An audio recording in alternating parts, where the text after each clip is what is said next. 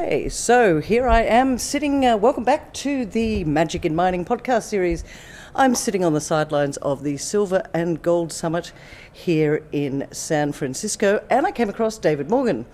For those of you that remember, David Morgan was a keynote speaker at the Precious Metals Investment Symposium in Melbourne recently, and he takes great pleasure in reminding me that actually he picked the winning horse in the Melbourne Cup, and I didn't. So thanks for that, David, and welcome back to the program.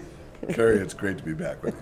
Nice to see you in San Francisco. Now, David, it's interesting. We're sitting here at a conference. There's lots of investors here and stuff. It seems to me, though, that outside what I would call the bubble of the silver and precious metals, sentiment seems to be still pretty lackluster, would be a good word. Why do you think that is? Well, I think it's been superseded by the overall stock market, which keeps making new highs. And then, of course, you've cannabis, got the cryptocurrencies. And, of course, as I wrote in one of my last public domain articles, the miners have gone to pot.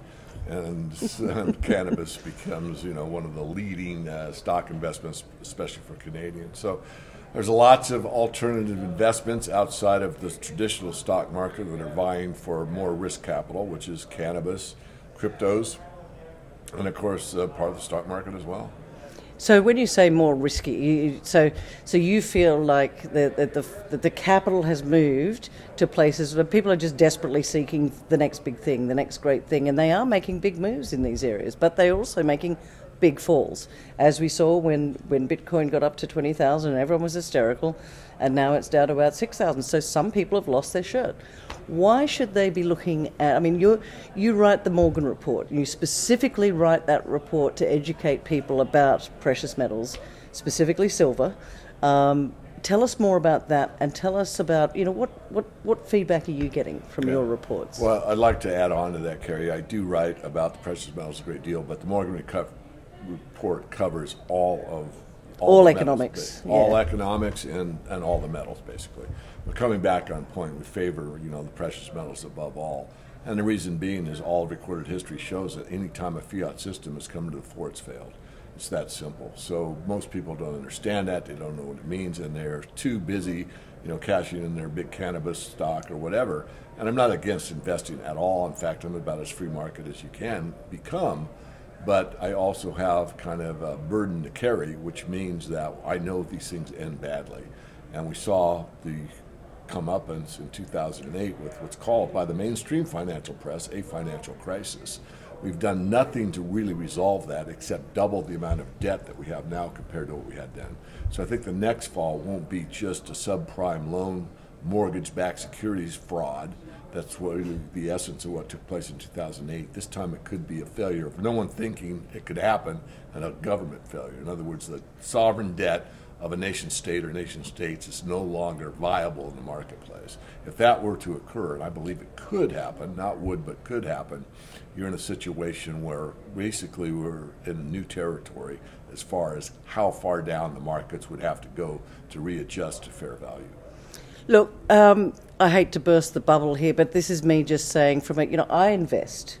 I look at this, but I've been hearing for the last, 10 years since that global financial crisis happened, that, my God, we escaped that one. Therefore, if it happens again, we'll just do another reset. We'll print some more money and we'll get out. So why can't that happen? Because aren't we just too big to fail? Isn't there just too much debt in the world? And, the USD, it's the reserve currency. It's very strong. There's a lot of debt out there.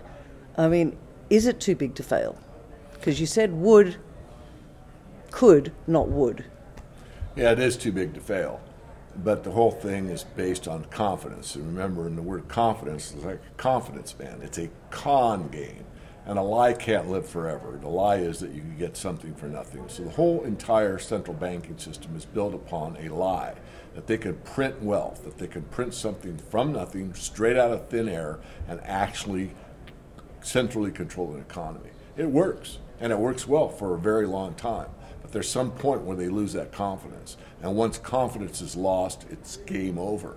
And that can happen rather rapidly.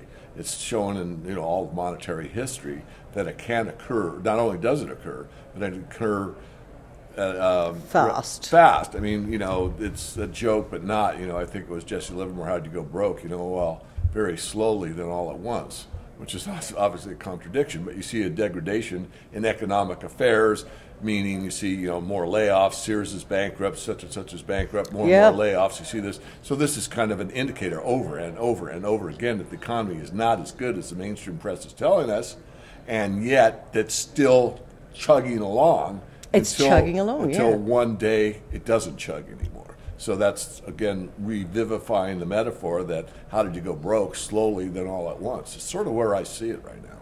And when you say slowly, then all at once, and that's where you see it right now, do you see this happening within... And look, it's hard to... can we keep kicking... I guess the question is, can we keep kicking the can down the road for another 10 years? Yeah, I think it's a great question, and I will be consistent. And certainly I've missed the mark a few times. I don't miss it on this one. But I haven't been on mainstream financial channel television in a very long time until recently. On my last trip to London, I was asked to be on RT, Russia Today. And I had a very long interview with the Renegade Economics. I think it's a renegade economist. But regardless, he asked me that question at the end of the interview. And I said, I really doubt we could go 5 more years. And I truly mean that. And I base that on what happened in 2008, how much debt has been created, how much lying is going on in the financial system, and how much debt creation it takes to get any actual production. And let me explain that. There's nothing wrong with borrowing money, in my view. So if you borrow $1 and you get $1.10 or $1.50's worth of value by going into debt, that's productive use of credit.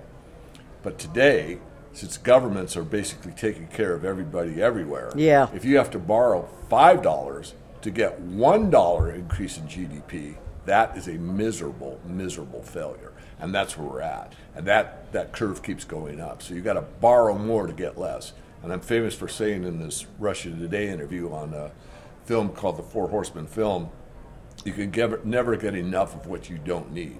So if you don't need this non-productive capacity, you don't need to be spoon-fed everything. You actually work as the way the world works presently. So if you just spoon-feed everything to everyone and give everything free, it doesn't work. And we see this happening more and more. The fall of the great Roman Empire had several reasons. One was monetary, debasing the currency. But one of the main ones was that so many people wanted to come in and become a Roman citizen because they wanted stuff for free. They wanted that sounds bread, like today. Free bread and circuses, and it's a repeat of today. Because we are in the welfare state right now, in the aren't welfare we? State, absolutely. And there's only so many taxpayer dollars that can go to keep propping this up, and it's getting bigger. I'd like to hear your comment, A, about that, and B, about the fact that the middle class seems to be disappearing. The social welfare seems to be increasing rapidly. Yeah. Is that going to be one of the catalysts that you see might just knock the boat off its moorings? I think so. I mean, I learned very early on in my life that there would be a two-tier society. There would be rich and everybody else. And you see that in third world countries. It's pervasive, but you don't see it in democratic societies. But you now see it shifting that way rapidly in the United States particularly, but you see it in Canada, you see it in all the quote-unquote free world. So that's number one. Number two is it's a political power shift, or can be. It's perceived to be a power shift because, let's say, the left-leaning countries or left-leaning political states look for a power structure that's going to benefit them even further, meaning they get more stuff for free. Is the promise. Absolutely, which is what's just happened, I think, over in Brazil. Yeah, and that's the big lie. It can't happen. You can't print wealth. You can't create money that has little value. But they don't know that, they meaning the populace. So, of course, they'll vote for more stuff for free. I'm out of a job, and provide for me. And you need to look after me. Right.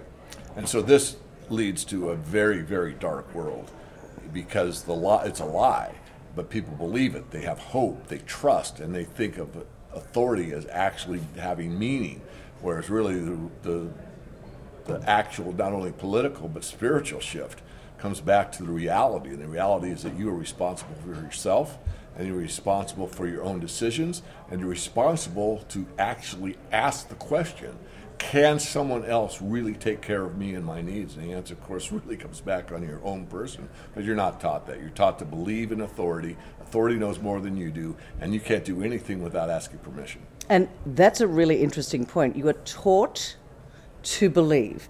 We don't teach people how to be self-sustaining at schools, and we're not taught. I mean, it seems to me like we are taught to be good slaves, good tax slaves. They need more tax dollars to keep propping up this system that appears to be broken.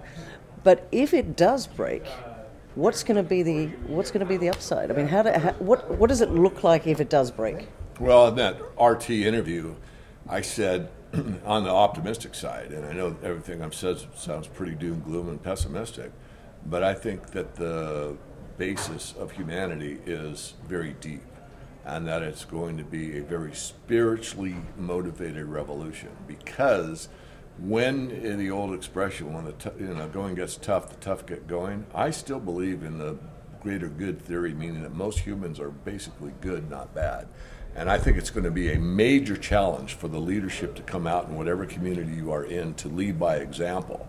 And it's not what you have, it's what you have. What I mean there, it's where you come from, connected to your spiritual strength, meaning your innermost being, your heart and your head and your hands, and you're able to lead others and show them by example that it's a nonviolent, love what you get and appreciate what you have. So we're going to go through a most major shift about what is important in life that we have not had in centuries. That's the way I see it. And I think there's a possibility that certainly there'll be violence, certainly there'll be an uproar, but I think that's going to be relatively quickly over with.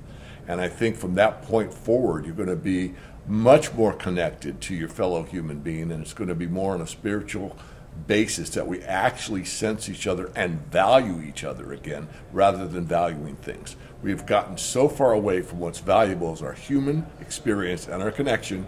We usually could feel it with our family, and yet even families now don't even have that. Well, we've got all this technology, haven't we? I mean, I was on the train the other day, David, and I saw every single person burying their head in their mobile phone.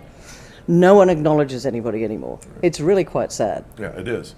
And nature has a way of preaching balance, meaning getting away from that and getting back to the basics, which is our human interaction. So who knows? I certainly have more questions than answers, but that's the way I see it.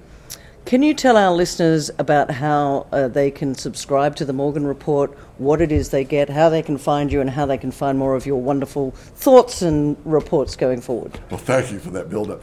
Well, I have two reports, really. I've got a free Morgan Report, so just go to themorganreport.com, give me an email address and a first name, and I'll give you the free subscription. We do some offers. Some people like the offer, some people don't. But every weekend, I gather all the interviews I've done like this. I post them on the weekend. Also, anything I've done on a blog or writing or whatever. So you get all that in your email box for free. On the paid side, I have two levels of service. A premium service where I do video updates like this. A lot of them are technical with what's going on in the market, and it's just not metals, as I said. It could be the bond market, the U.S. dollar, the Aussie dollar. It could be cryptos. I've even done a few on blockchain. And then, of course, some of the stocks that we follow. And that's a paid service. And then there's one level above that that's called the Mastermind. The Mastermind's geared for AIs, accredited investors, and fund managers.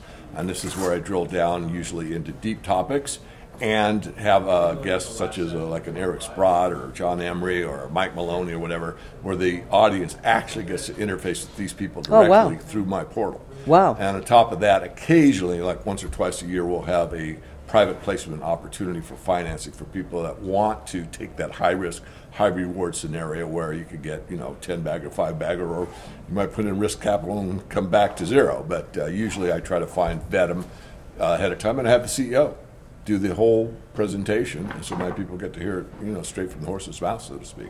So that's the Mastermind service. So that's a great value. Yes.